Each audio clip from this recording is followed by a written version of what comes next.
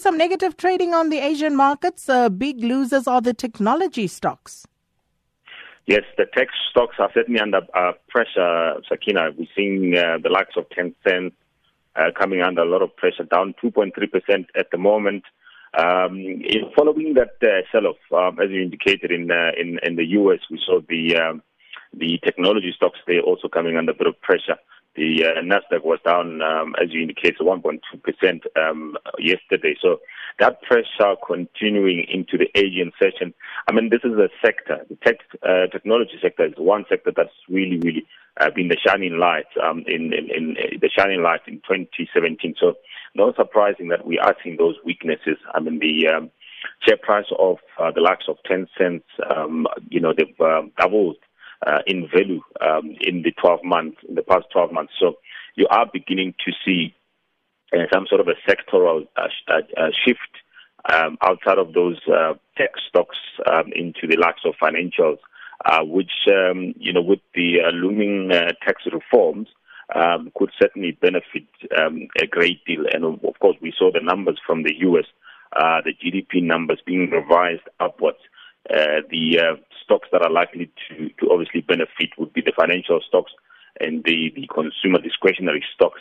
And those are the stocks that have been left behind during the tech party of 2017. But I mean, it only makes sense. I mean, when the share prices have moved up by 100%, you're likely to get this sort of negativity, especially around towards the end of the year when investors are beginning to take some profits off the table and moving into other sectors that might be still undervalued.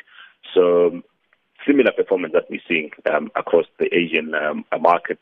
We're seeing the likes of China, mainland China, Hong Kong, all coming under pressure there, and the big losers in particular, the tech companies. When you look at the Nikkei, it's probably the only shining light in Asia. It's up 5-10%.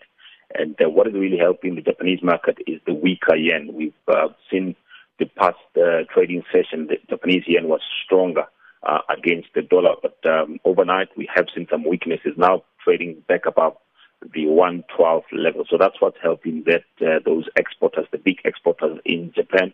I see they're in trading positive. So the weakness in that currency is helping that market. But overall, we are seeing pressure. Australia also, lots of pressure there, currently down 7-10%. We hear that there's some investigation into the financial sector there. Those big financial companies are under pressure, the likes of ANZ and Commonwealth Bank, all coming under pressure this morning. So overall, very negative picture in Asia.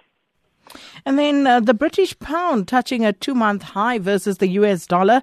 And this was yesterday, Maudi. And this as Britain and the European Union move closer to a Brexit negotiation deal. A very, very pricey divorce tag there. Very pricey one. I mean, they have been at loggerheads, and it looked like, we weren't going to see the end of those negotiations. But the report out is that they've reached a deal. Obviously, Britain was had to pay for that divorce, and it was a matter of negotiating around what figure it's going to be. And we now know that it's approximately around 50 billion euros just for that divorce. It's a very expensive divorce. But of course, with Brexit, I don't think a lot of people knew just how much it was going to cost. I think people were voting for Brexit to leave the Eurozone, but they actually have no idea just how much it's going to cost. And of course, now many are shocked. Absolutely, and hope I'm sure they want to go back to and vote differently. I hope not. But of course, there's still a lot of uncertainty, Sakina. I mean, right now, at least this basically paves the way for other negotiations, which is, the issues around trade. Trade. How is the trade between these two regions going to look like? We know that UK is one of the biggest trading partners. A lot of exports going into the Eurozone. So it's a matter of how are those negotiations now are going to look like. And of course, those negotiations, you can also expect them to be very tough. But of course, this particular conclusion, of course, it does pave a way forward for those deal negotiations to begin.